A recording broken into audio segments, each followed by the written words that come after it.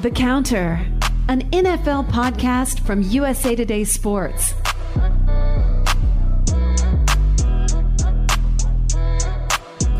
Chuck, what's up, man? How was your MLK Day? Did you enjoy the watching some NFL football? Big supporters of MLK. Yeah, big supporters of MLK. Really believe in the work that believe he's in done. his message. Yeah. I didn't do anything yesterday. Look, I didn't open my laptop. I literally just sat on the couch and played Call of Duty with my friends Marcel and Harry and Zach for about like 6 or 7 hours. Nice. I ate dinner. I played some Mass Effect. Then I watched the Rams beat the absolute hell out of the Cardinals. That's a lovely day. And then along the way, we saw the Rovell stuff, which was even better. The Darren Rovell stuff is I don't even the guy's brain is so broken at this point. I don't even know where to go with it. It's just insane. I took a moment to think about the fact that there's one black coach in the NFL after David Culley. I mean, we recorded a show last week where like David Culley survived as he should have. He won 4 games with a piss roster. Like, yep. This guy, he totally did it. There's absolutely no reason to fire him. None whatsoever. And then he gets fired. I just don't even. 70% of the players in the NFL are black. And it's been that way for years now. There's plenty of black men out there who have coached a ton of football and are ready to be coaches in the NFL, and it's just not happening. And meanwhile, the Eagles defense coordinator, Jonathan Gannon, who is 39, I think this was his first year as a defense coordinator. The Eagles had the 25th DVOA, defensive DVOA, Football Outsiders. They just got shredded like 2 days ago. And he's getting 4 interviews for head coaching jobs. Like, what do we... My thing with when I saw Jonathan Gannon was interviewing for the Texans job, I was like, I think I'd rather just keep David Culley. Because you won 4 games. Davis Mills looked way better than anyone was expecting to do. Like, you actually had some positive things going by the end of the year. You whooped up on the Chargers too. So honestly, it was weird. My reaction was like, going into the year, I kind of figured that this might happen because, dude, they got stuck to a point where they had to hire like the Ravens wide receiver coach to be their head coach, like someone no one had ever heard of. But by the end of the year, like, you had enough positive things going for a team that was in such a bad spot at the start of the year that I honestly thought he was going to keep his job, or he had like a real case to. I mean, you had your 3rd-round rookie quarterback who was the first pick in your draft because of all the mistakes the previous regime made. I mean, he was playing like one of the best rookie quarterbacks in the league by the end of the season, and was being like a legitimate reason why you guys were starting to be competitive. The bar? Like, what was the bar for David Culley? Like, what was he supposed to do to keep his job? like basically from a rebuilding team, he did basically everything you could possibly want. I mean, I mean, if you could, I'm sure someone out there has done this, but if you weighted coaching jobs by difficulty, like, I mean, he did as good a job as anybody. Like, he just had absolutely nothing. Just a decimated franchise. They beat the Titans this year. Like, I don't know. There's just no. And they almost beat them again when the Titans were playing for a number 1 seed at the end of the year. And you blast the Chargers. You play close with the 49ers. Like, by the end of the season, like, you're seeing the Houston Texans compete with like legitimate playoff teams.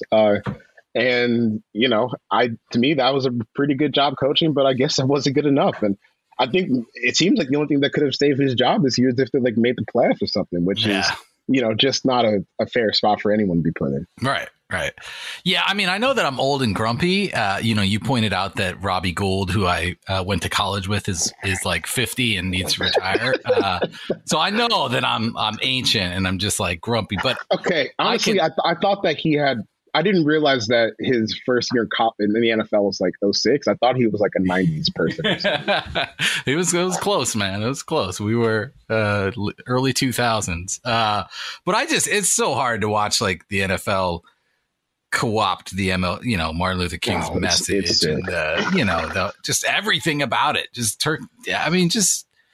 stay quiet. Just don't say anything. Because I mean, you blackballed two good players for daring to speak out in the way that Martin Luther King would have wanted people to speak out, and did speak out. Like, his whole message is the same. That's the thing, is like Colin Kaepernick and Eric Reed decades later were just like, hey, do you guys remember what Martin Luther King said? Like, I think we should keep talking about it. And they got blackballed, and yet everyone is still pretending like MLK is some universally beloved figure and his message resonates, and America is guided by it. It's just, at this point, man. Anyway, we're gonna talk about some football. We're gonna talk about Wild Card Weekend. We'll save the most of the analysis of the divisional round for our next show. We're gonna kind of rehash what happened with all the games, and I think where I want to start is just, was Wild Card Weekend bad? There's sort of this feeling out there like, it was a bad weekend of football. They should have never expanded, which is like a weird thing to talk about because it's not going back, right? The NFL is not going to be like, you know what? We don't like all this revenue we made from this extra game, so we're gonna go back. Like, that's not happening. So there's no real point in discussing it. But also, like, there were a couple bad games, but like, that happens. Next year, I thought it sucked. Yeah, but like, next year it could be fine. Like, I don't, you know, like, I mean, it's sort of a quirk of sports. It just happens. To me, like, this weekend definitely sucked, but you have to remember, like, even just last year, that Bills Colts game was pretty good. The 2-7 matchup. Right. Saints Bears, not so much. So I don't think, like, you're doing great when you talk about shooting from the field, like with the 7 seeds, but I think that was kind of be expected, you know, especially because, you know, I think one of the things that gets underrated with the playoff matchups and what kind of stinks about it is you're bringing a team that, like, normally a number 2 seed is one of the elite teams in the league, and you're having them play someone who, like, barely scraped into the playoffs to start off, which, you know, either you're going to get, sometimes you'll get a Bills Colts where, you know, the Colts last year were like kind of an unusually strong 7th seed where you look at a veteran quarterback who's like Hall of Fame caliber, who's still playing pretty good ball, really good offensive line, pretty good head coach. Like, that's not the norm for most 7 seeds. So I'm kind of like, you know, I don't think it's going anywhere. I do like that it's made the end of the regular season matter a little bit more, but I can't say I had fun watching, you know, Ben Roethlisberger and Jalen Hurts get absolutely trounced this weekend. So that's like my only thing with it. I think it makes the end of the regular season a lot of fun, but maybe there's a way they can tweak it where these teams that, you know, normally aren't playoff caliber teams are playing like Super Bowl contenders to start off the offseason, the postseason. Yeah. I mean, I'm not. Yeah, I like. But it's not NFL, going anywhere, right? The NFL just wants games, right? They just want more games, and some of them, you know, Raiders Bengals that was fun, a decent football game. 49ers Cowboys, which we're going to talk a lot about, became a good game toward the end. You know, and we learned things. I mean, I don't think any of us saw the Bills Patriots thing coming, right? Like, yeah, it was not a fun football game. Like, it was not thrilling for 4 or even 2 quarters. But it was like, that's an amazing. It was interesting. Yeah, I mean, that's an amazing thing for us. You know, we talk all the time about Bill Belichick always has answers. Bill Belichick can figure it out. And we've talked about Josh Allen before in negative terms. Like, Josh Allen is a guy who, I'm all aboard that train now. Will mess things up, right? And I mean, the exact opposite of what we thought was going to happen. Happened there. I think we thought the Bills could win, but never did I see a 47-17 score in a game like that, where Bill Belichick has a good defense and where the Bills have been so up and down this year. So, you know, there's good things to learn from it, from these games. I think the worst thing for me this weekend was, like, the best game to me was Bengals Raiders. And that just got bogged down by the officiating was so bad in that game. And then like, it's so bad that, you know, Jerome Boker basically got banned from the rest of the postseason. And I just don't understand how NFL officiating has gotten to the point where it's at, where all these games, like, they're just being ruined by, you know, a bad call, a missed call, like, that's super obvious. Or the thing that kills me is, like, when they're reviewing something that's very obvious and they're looking at the same angles we are, and it takes them like 5-7 minutes. You're just bogging down the flow of the game. That's one of the most troubling aspects to me, is these games it's just not always a great product, and the officials just seem to have no clue what's going on. I don't know how it got this bad. Maybe there are too many rules. I don't know. Yeah, I mean, I think it's a combination of that there's too many rules. The players just keep getting bigger and faster. The field doesn't change sizes, so you're just dealing with more chaos in the same size box. But also, like, it just feels like another place where the NFL is not investing nearly as much as it needs to. Like, make the officials full time. Like make this their job, make them sit around, have practices during the week where they're honing their skills, watching film, figuring out how to get calls right. I mean, there's a way to make this better. And we're still like adhering to this old world where like, oh yeah, they fly in for games and they go back to doing whatever they do. That's just not. I don't know. I don't even know what the NFL's total revenue is at this point. It's got to be 20 billion or whatever. These people are really important to the quality of your game. And people, you're on Twitter all the time on Sunday. So many people are talking about it, it's ruining games, slowing games down, making games unfair.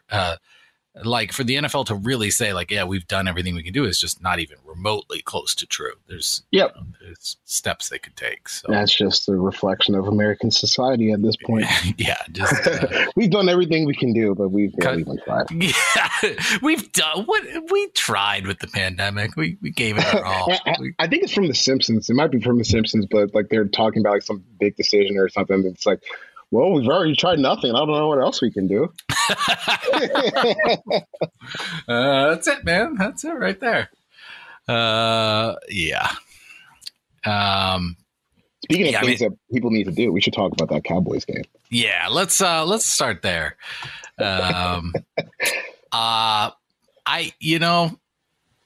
Mike McCarthy, man. I kind of got to the end of that game and I was like, wow, on both sides, that was one of the strangest games I've ever seen in terms of coaching decisions. It's just because Kyle Shanahan, he didn't have a great game himself. Right. No, how conservative he was at times and some of the play call choices they had, punting the ball or taking a delay game on 4th and 1 to punt the ball on 4th and 6. When you're Kyle Shanahan, you're Deebo Samuel, if you're 4th and 1 basically anywhere on the field, you should be going for that. Right. And everyone was pointing this out. Second quarter, the Niners jump out to a lead, a fairly, not a huge lead, but comfortable enough. And Shanahan starts dialing it back. And everyone is like, hey, Kyle, don't do this. This is what everyone has ripped you for years now. Don't keep your foot down. You're Kyle Shanahan. You have a good offense. Keep running. Yeah, keep going. Keep pushing. I feel like he's still scarred from that Super Bowl. I think that changed him. I mean, get that guy a therapist, man. Seriously. Yeah, me too. But Kyle, you lucked out because you had the oath of the weekend on the other side of the field. I mean, Mike McCarthy, the part I still have not gotten over this pump play, which I am basically convinced lost in the game. Because I mean, beyond McCarthy's own insane decisions to punt the ball and kick field goals when you need to score points to keep your Super Bowl chances alive. That was weirdly conservative on his part, but the pump play, this is, man, I got so stuck on this for 2 hours after the game. And I just went and looked at the whole play in depth, and I should have wrote about it, but I think someone else did. But it just baffled me because let's start from the 4th and 10 conversion or whatever it was. Even that is kind of a crappy process because you're having your punter throw a pass instead of your quarterback who you're paying $40 million a year to. Right. So, at some point you have to just look at the result and take it at face value, and you get the first down, whatever. And this is kind of where the McCarthy team flaws came in. They're so undisciplined that after that, they were on the field celebrating enough to the point that the referees allowed the 49ers to take their punt team off the field and put their starting defense on the field. So now it's first down on the 36-yard line. You're 36 yards away from scoring a touchdown, which you desperately need as time's ticking down. You're down 16 points. The fourth quarter just started, but you're still in a good spot to make this a game if you have a productive drive and score a touchdown right here. So the 49ers, they have their first team defense out on the field. Fred Warner is on the field. Like all these guys that are getting paid a lot of money to be good for the 49ers are on the field. And you have your punt team out there with your punter motioning across the formation. And if you go back and you watch it, the long, you know that they're never going to do anything because the long snapper never puts his hands on the ball. You want to know why he does that? Because if he does that, he can't be subbed out of the game, which means that you would have the long snapper snapping the ball and then trying to block one of the best linebackers in the NFL or one of a first round pick on the defensive line or what have you. So now Mike McCarthy is for some reason expecting the 49ers to take a timeout. Why would they take a timeout? They're up by 2 scores and they have their first team defense on the field on first down against your punt team. So why would they do that? So now the play clock's clicking down. They realize they're not going to call timeout. But in this situation, the Cowboys also can't afford to waste a timeout. So the offense has to run back out onto the field, which re-triggers the subbing, protocol that the referees have to go through, which means they have to stand over the ball, wait for everyone to get set, and then they can move. As the Cowboys are doing this, Dak Prescott doesn't have the play. He doesn't even have the play ready because you can see as he's running out onto the field, he's looking back at Mike McCarthy and trying to get what the play is. And then he starts barking out commands to the offensive line and the wide receivers. You should already have a play set up if this is what your plan is going to be, or at least be ready for this scenario. And then the clock ticks down and you get a delay of game. And then because you've put yourself in a bad position, which is 1st and 15, all you can get out of the drive is a field goal to cut it to 23-10. So you're still down 2 scores. Like I couldn't believe what I was watching on Sunday. Like it literally fried my brain and turned me into the Joker. Like it was so stupid. I don't understand how you don't fire McCarthy right there. Like forget the rest of the game. Forget like even getting fired after the game. Jared should have walked down right there and said, "Mike, you're done. Kellen, take over. Don't kick again until we get to the end of the game." Yeah, I mean, I watched it while you were talking, and that was a very good description, by the way. You have powerful descriptive words to carry the pictures for everyone. You got it perfectly. Jerry Jones basically said after the game, like he didn't want to talk about the they had Dak run a draw and couldn't get a final throw at the end zone, which everyone was like, what the hell? That was it. That was a Kellen Moore call. And Jerry Jones was asked about it and was like, well, we shouldn't have been in that position in the first place. But then like a day later, his son says like, oh yeah, Mike McCarthy's going to keep coaching here. Like what has Mike McCarthy shown that again, this is the differing.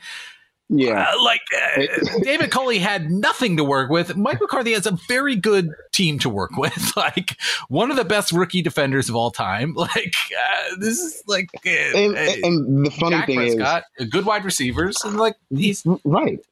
The funny thing is, like, I bet you wish you had those 30, 40 seconds you wasted doing that punt bullshit at the end of the game, because that really would have been helpful. And I think another thing with, taking all those flaws and mistakes at face value, like just, all right, this happened. We're getting to the end of the game. I didn't hate the decision to draw at the end. The problem was, honestly, Dak Prescott gained too many yards on the play.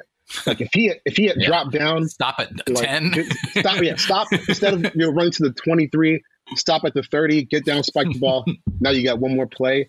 It was I didn't hate like the plan, but the execution was definitely horrendous. And then they kind of got screwed at the end by the referee being literally 30 yards away from where Dak ended up with the ball, and you have to wait for him to get down there before you can snap, which also kind of screwed them. But hey, if you don't do the punt crap and you slide a little bit earlier, then you might have enough time to get that last shot. But also you would have been in a better position too if you hadn't kicked so many field goals and hadn't punted in spots where you probably should have gone for it with your season on the line. Right.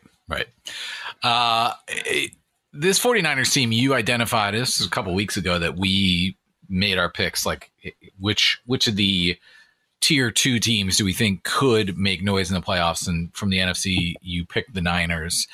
But it was far from super convincing.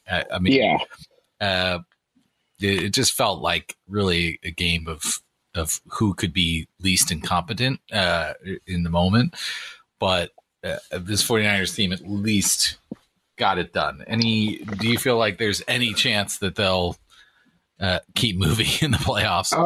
No, it's tough, especially with the injuries. Like if you're not going to have Nick Bosa or Fred Warner at 100% by the time that game kicks off, that's going to be really, really tough on you. So, but I do think there's like a formula for them to, if you can get enough heat on Aaron Rodgers, and if Kyle Shanahan calls a great game, then like it's definitely possible for them to get down there and upset them. But you got to play a much cleaner game than you did on Sunday, because if you repeat that performance on Sunday, then you're probably going to get waxed pretty bad by the Packers team, which is not making the same mistakes as they used to when Mike McCarthy was their head coach. Because where they've lost in the past few years has really just been talent levels. I think like their defense just has not really been good enough. But now, I think the big thing for them is if they get back into a rematch with Tampa Bay in the NFC Championship game, Green Bay, this is, you don't have Kevin King out there. Instead, you have Eric Stokes, who had a phenomenal rookie year, which I don't think was talked about enough. And your inside linebacker situation is a lot better too, because out of nowhere, Devondre Campbell is first team All-Pro. So you're in a better spot than you were a year ago to kind of take this on, and you're going to get Jair Alexander back. So that Packers team is loaded. Right. The 49ers can do it just because, I do think that Kyle Shanahan is like that good when it comes to running an offense, but you need Jimmy to be better than he was on Sunday too. All right, let's stick with let's go to a blowout here. We'll kind of get these games out of the way, and then we'll get to some of the closer games. Let's do Chiefs Steelers, because I think this means we never have to watch Ben Roethlisberger play again. And his final game was ludicrous. I mean, like the passing chart that you shared. I feel like there was probably an intern at Next Gen Stats who was like scrambling to try to make it so that the graphic was entirely different, because they usually have the line of scrimmage like toward the bottom of the graphic, and most of the green dots are past the line of scrimmage, and instead like it was just all throws behind the line of scrimmage. The graphic looked insane. Yeah, that one was not real. I got duped by the internet. Oh man! But I will say, if you look up the real one, and it's probably not much different, man. It's really not much different. Like instead of everything being behind the line of scrimmage, like it's like 2 yards. If you move that blue line like 2 yards up, then the Photoshop is accurate. Like it's literally what he did. Oh, it's this is what people were saying. Like, hey, Raiders, why don't you just kneel the ball so we don't have to watch the Steelers in the playoffs? And we got like literally the worst case scenario in this game in terms of watchability, where the first half, Big Ben, he threw for 1.7 yards per attempt. You're not even playing football really at that point. Like it's nothing. And I know he wasn't helped with a couple drops by Juju or Deontay Johnson, but still, like, you were offering nothing out there. And, I just talked about this on the show, Debatable, that I did with Pablo Torre and Kevin Clark today. The defense, like, they're not just robots that just go out there and play football. Like, they're human beings, and they're not dumb guys. Like, they know when the offense doesn't have enough to get them across the finish line. And I think one of the interesting things in that game is, like, you kind of start to see, like, the human element of football and, like, the human element of, like, futility, where, I'm going to go out here and bust my ass. And, for 2 quarters, we're playing pretty well against the Chiefs defense, against Patrick Mahomes, Travis Kelce, all these guys. Like, we're doing a pretty good job. We forced a touchdown of our own, and we're just getting nothing back. Like, you can start to see in the third quarter and fourth quarter, when you're not seeing that performance reciprocated, guys start to give up a little bit. Like, they know what the deal is. And I think that was a pretty deflating performance, like, if you're a member of the Steelers defense, because for a while you were keeping them in the game, and then Ben is out here just not even playing football.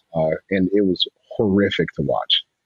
Yeah, just ugly. By the way, I'm glad that you had a little warm up for the real show going on ESPN, and get you ready for the counter. This is the big show. That's where the real action happens. I mean, the Steelers team just, and it's like it goes into such a weird place now. Like they've had Ben Roethlisberger for 18 years now. Is that right? It's a long time. And Tomlin's been coach for 16 of those. So this is really the first time that they've had to go through this much change. But man, I have to imagine that people are probably ready for it. I don't know how, I think fans in Pittsburgh sort of got brainwashed by the Roethlisberger thing and have continued to support him. But as you said, like, no matter how much you may appreciate what he did as a player and who he was as a player during his heyday, if you're on that defense now and you see that your offense just has nothing, you're totally right. Like they're just, it's hard to play. It's hard to go through that. And yeah, because you might as well not even put your helmet, take your helmet off, because you're going to be right back out there. Right. And just like for so much of this game, like you just got literally nothing. They averaged 3.9 yards per play, and that includes like garbage time stuff in the second half where they made it look a little bit closer than it actually was. Big Ben had a QBR of 15 in what's probably going to be his last game. I don't even know how they made the playoffs, because like I still feel like this is an objectively bad football team, and they somehow made the playoffs. Yeah. Oh man, it was not a fun football game. Let's jump to Bills Pats, because I want to ask you a question about this weekend's game between the Bills and Chiefs eventually. But we wondered what it feels ridiculous to rehash this now. We wondered what Bill Belichick was going to come up with to try to contain Josh Allen, who has been so good this year because, in part, I think because the Bills sort of came to terms with him running the ball and said, like, we're gonna make this a part of the offense. We're fine with him doing it. Like, he can do it. We should let him do it. And he has just been so good out of structure and just continued to be, a really good player. And we wondered what Bill Belichick would do, and the answer is absolutely nothing. I'm not sure that he had any answer whatsoever in this 47-17 loss. Josh Allen averaged 0.86 EPA per play, according to Ben Ball. That is insane. His total EPA was 28.3. His average, sorry, man. His average depth of target 9.2. His CPOE was 18 completion percentage over expectation. I mean, he was a monster. Yeah. He was just like unconscious out there, man. Like, I don't really know how to describe it. Like, I think Aaron Schatz, Football Outsiders, said it was either the best or the second best offense performance that they've ever charted, which goes back to like the 70s and 80s. So, regular season playoffs, like that was one of the best performances of all time. And I mean, it's hard to like argue with that based on what you watched. I mean, he had a QBR of, for those of you who aren't familiar with ESPN's QBR stat, it basically spits out a 0 to 100 number. Like, if your quarterback played like this, you will win the game X% of the time with an average team. Right. Josh Allen's QBR was a 98.5. So basically, there's no scenario ever that has been recorded where a quarterback plays this well and loses. Like, it's almost impossible. And he was just on fire. And I think what's just incredible about it is, you come into the game and I wouldn't say so much, but some of the analysis is like, oh, you can't do this to Bill Belichick twice. he did, or maybe he didn't, because he was even better this time than he was last time. And that, to me, one, it felt good because I've said on this podcast a million times a year, I think the Bills are pretty underrated and they're still good. So that was a good dub for me. But also, I think it just kind of showed what the potential of this Bills team, not only in the playoffs, but moving forward, is because, Josh Allen, he's kind of hitting like this LeBron James ceiling in terms of all of the physical attributes are there, and you're getting the play that you would hope the physical attributes can grant you. And that is just such an incredible thing when you think about how physically gifted he is. And now the game's slowing down for him. He's torching like tough, complex defenses. One that was one of the best in the league all season. And that was just a wild performance to watch. Yeah. I think back to like a couple years ago when Josh Allen just appeared to be totally bewildered by the idea of playing playoff football, like just sort of lost on the field. And this guy this weekend was, 180 degrees, just an entirely different player. New England had probably the third or fourth best defense in the league this year, depending on how you rank it.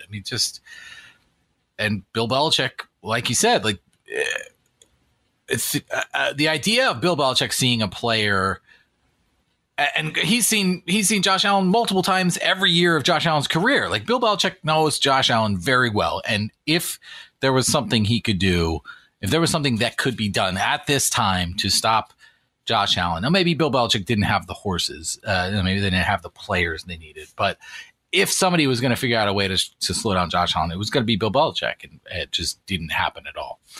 So my question to you is, our colleague Andy Nesbitt he writes a morning win newsletter every morning as a little take. He said that the real Super Bowl is this weekend when the Bills and Chiefs play. Agree or disagree?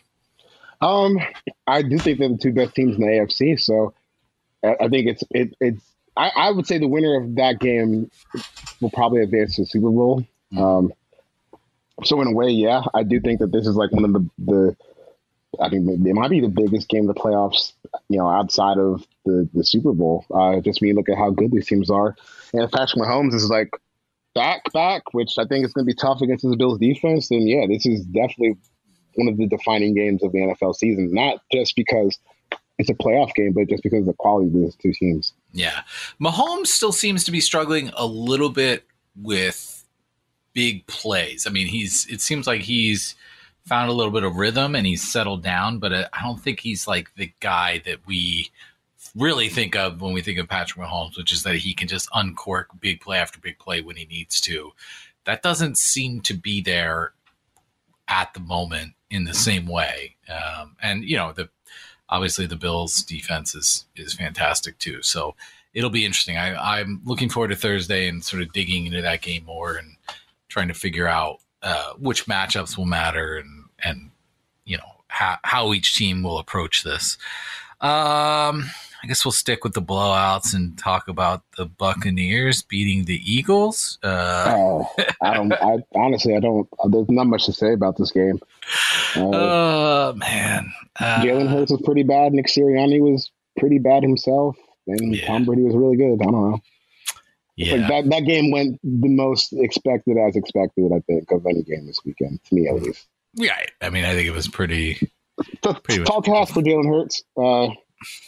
And I'm sure now that game is going to make them bring in competition this offseason, and we'll see what happens for them next year. Yeah, you're right. Nick Sirianni, though, didn't give him much. No, he didn't give him much. Like they were calling back like 3 screens in a row. It's like, okay, you're coaching so scared of Jalen that you're not even giving him a chance to win. So it just felt like a whole waste of time. Right, 100%. Like, why not go into this game where you're facing the defending champion? You're, and I forget what the line was, 7.5, right? It was more than a touchdown. Like, just play. Just like let the guy. No one expected you to be here, but you're here, so what you do? Like it's not like losing this playoff game is going to get you fired, Nick Sirianni. So let's just go out there and wing it. I don't know. It was kind of disappointing to see them come out so conservative and scared. Right. They opened it up eventually, but it felt like they only did that because they had to. Like, why not start? Why not start there? Like, why not? Why not just with house money this year? Right. Let's have some fun. Yeah.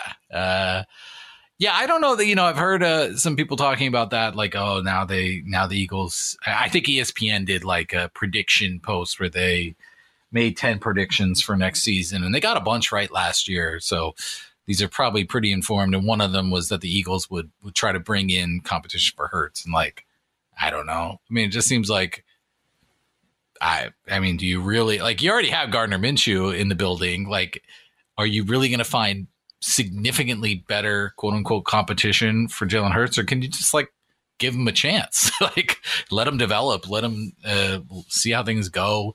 Devonta Smith's going to have another year.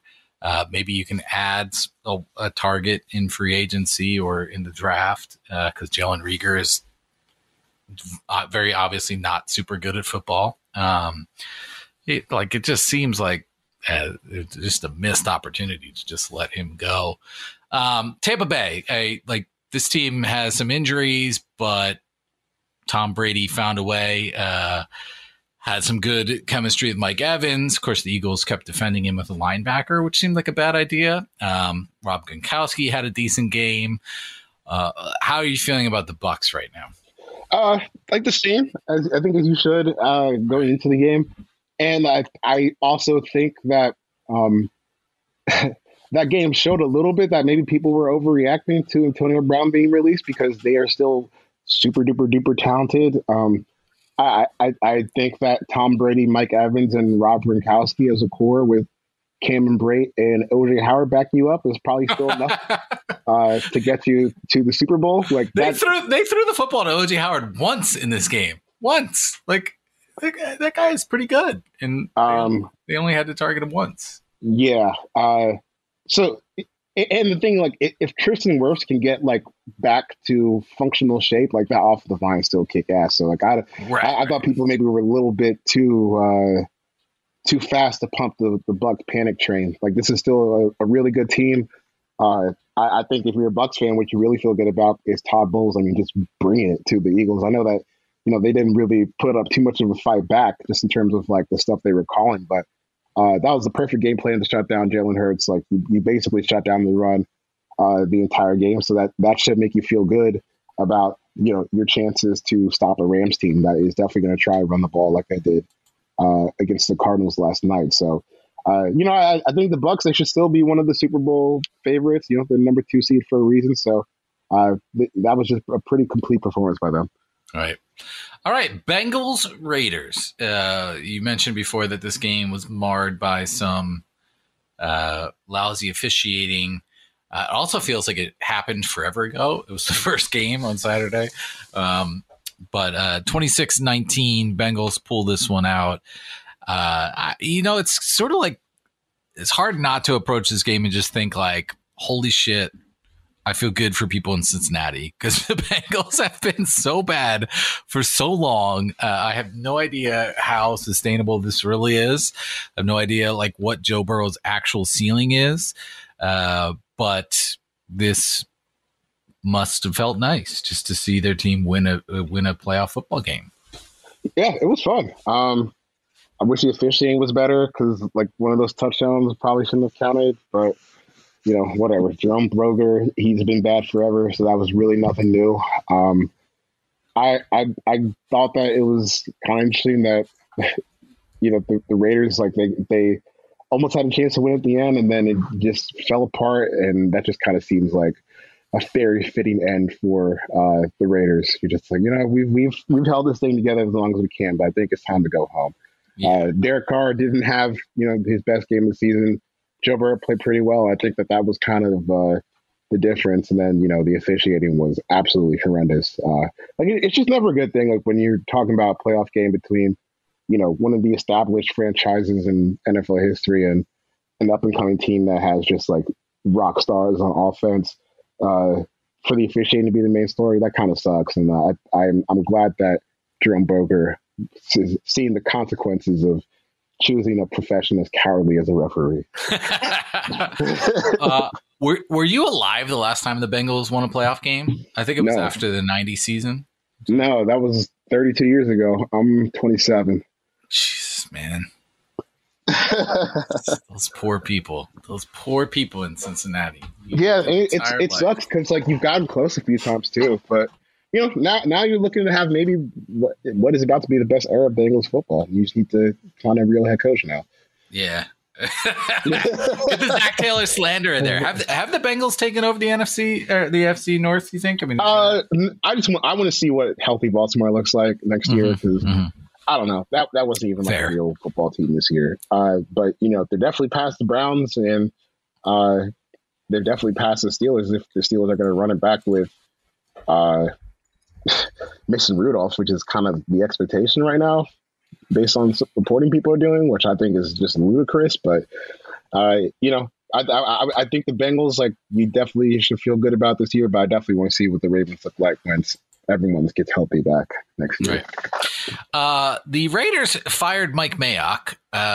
I'm still not entirely sure what to make of this. After 3 seasons, this team went through incredible tumult this year with, obviously Gruden's emails being leaked and leading to his dismissal. The Henry Ruggs tragedy, what happened there was just awful.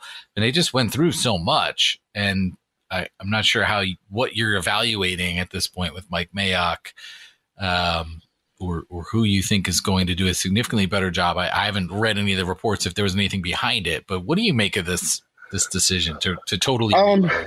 I mean, it's kind of a cop out, but don't really care either way. Like, because I do think that Mike Mayock.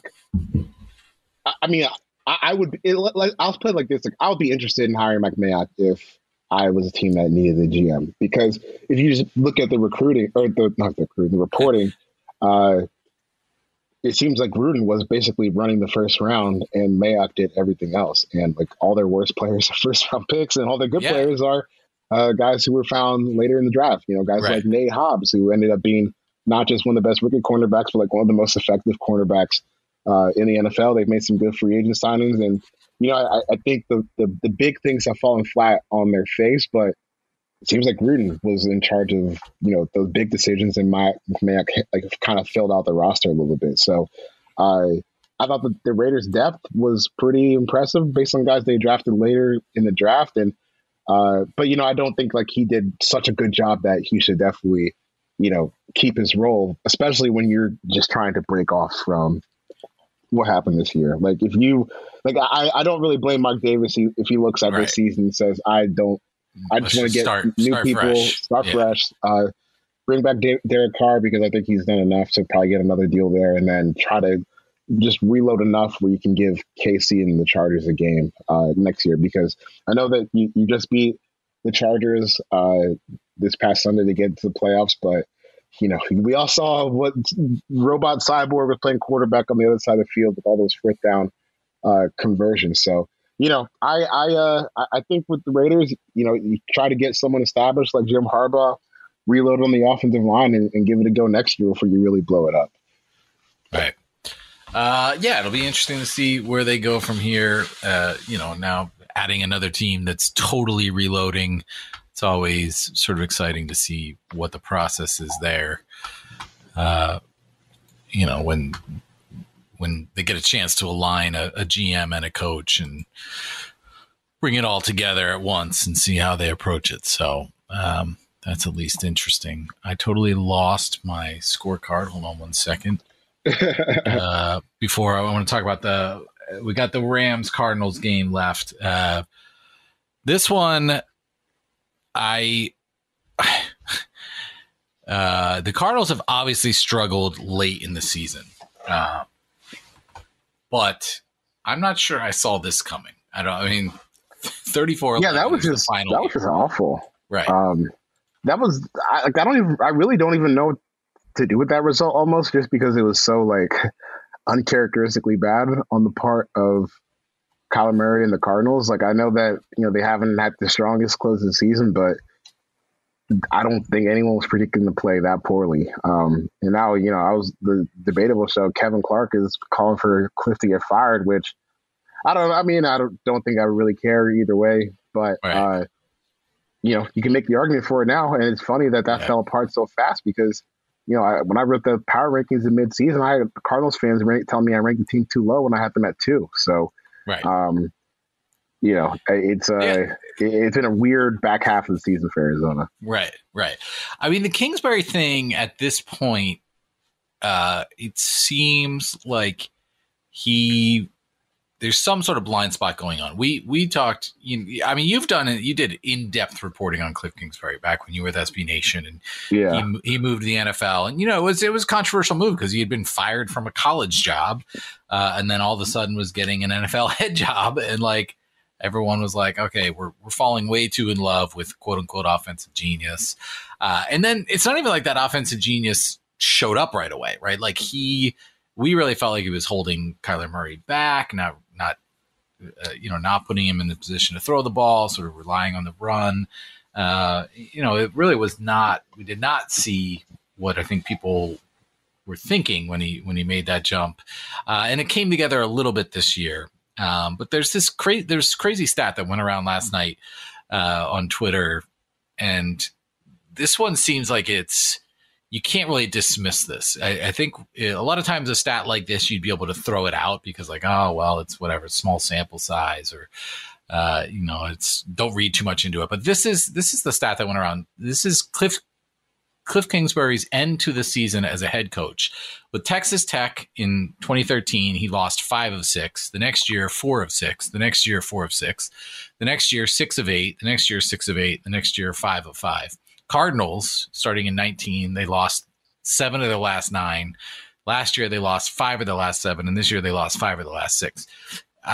There is some pattern here where defenses are figuring out what Kliff Kingsbury is doing or something, right? I mean, there has to be something behind this stat. Like those numbers are staggering.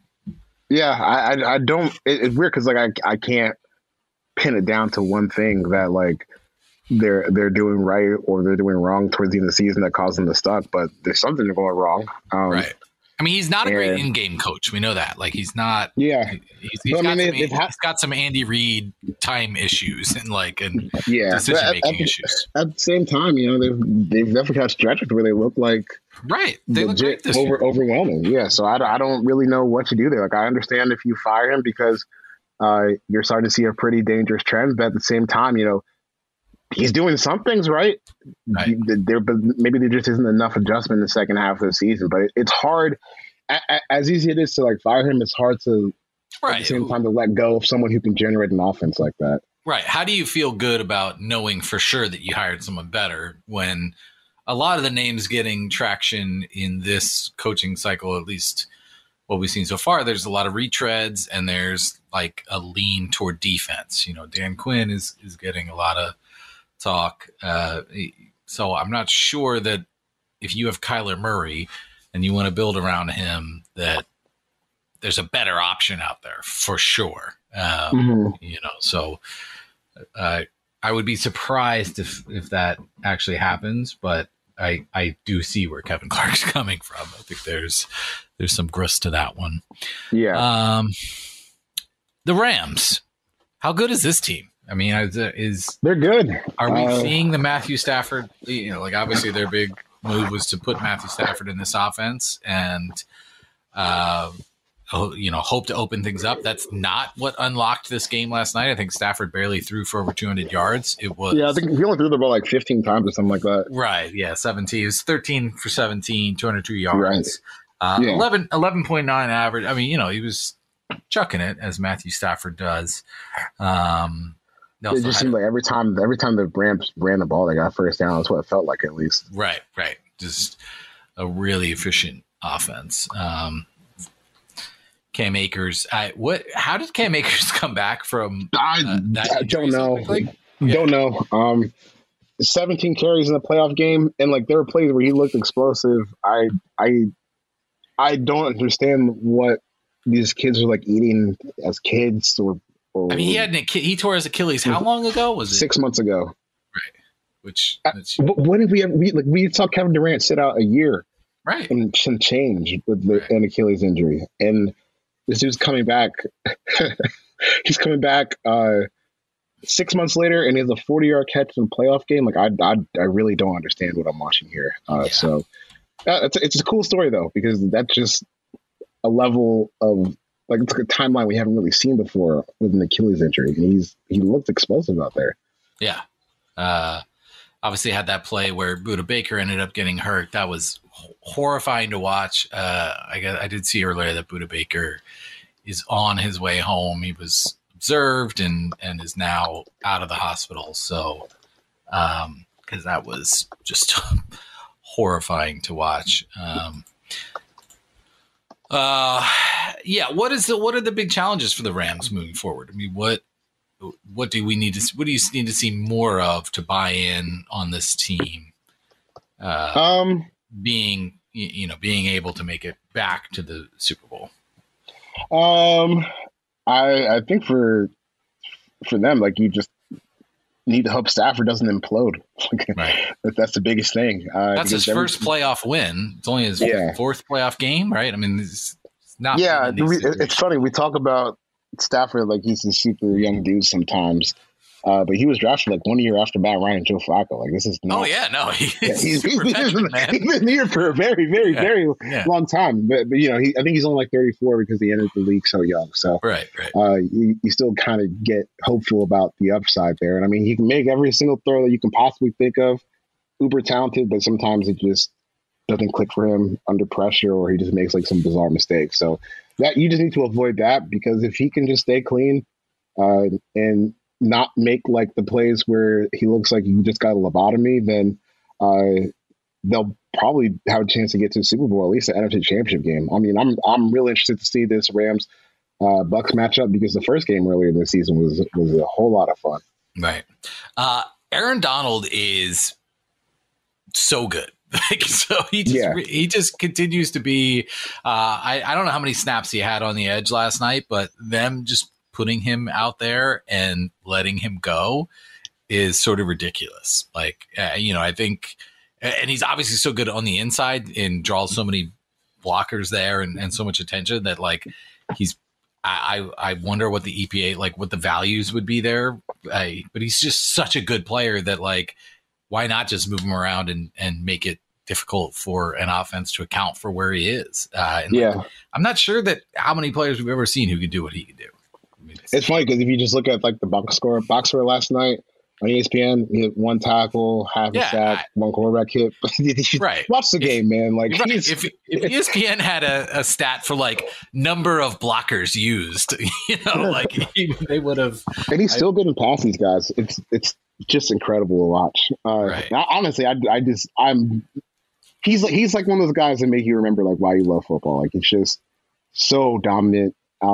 And I mean, you can make a case he's like the best defensive lineman ever. Like, he's in that Reggie White type of like atmosphere in terms of just pure dominance. So, right. I'm just grateful to be alive at the same time as Aaron Donald.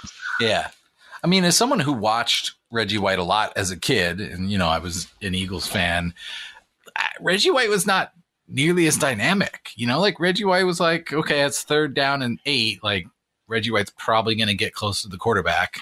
Like, that was, you know what I mean? Like, he was like your classic edge, right? Like, he was fun because like he could beat you a couple different ways. He could bull rush you. He could spin you. Like, that was great. He was athletic. He was tough. But like, Aaron Donald is just something else. Like, he's on such a different level, just as far as how he plays and his low center of gravity and the way he can get past people, get through people. It's really, really amazing and so fun to watch. I mean, you're right. It's exactly why you love watching football, and exactly why it's fun to go back and watch film and try to pick out what's happening each play and how he's impacting it. Because it's amazing. Yep. All right. So we're gonna do a show on Thursday. We'll talk about the entirety of what's coming up. Let's go through the schedule real quick. The Bengals once again have the first game on Saturday. Poor Bengals, man. They're just getting put in that early game. Bengals at Titans. That's the 4:30 game. Niners, Packers is the 8:15 game on Saturday. And then Sunday we got Rams, Bucs at 3. And then we close out with that Bills, Chiefs game. I mean, it's hard to complain about any of these games. I think this will be a really fun divisional round. Mm-hmm. Yep, it should be fun this weekend. And it can't be much worse than Wild Card Weekend.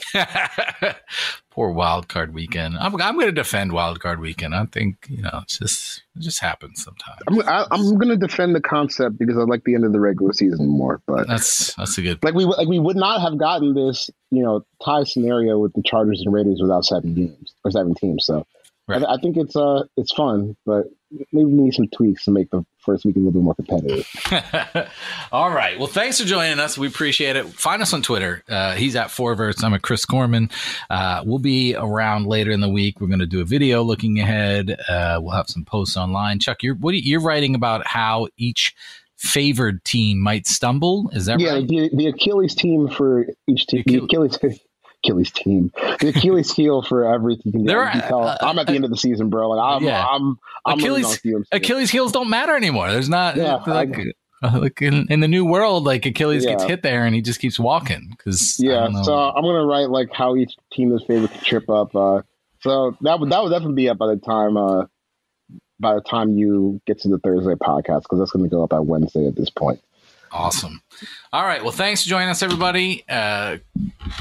Join us again on Thursday. We'll kind of take a look at these actual matchups moving forward, and it should be fun. Take care. The Counter, an NFL podcast from USA Today Sports.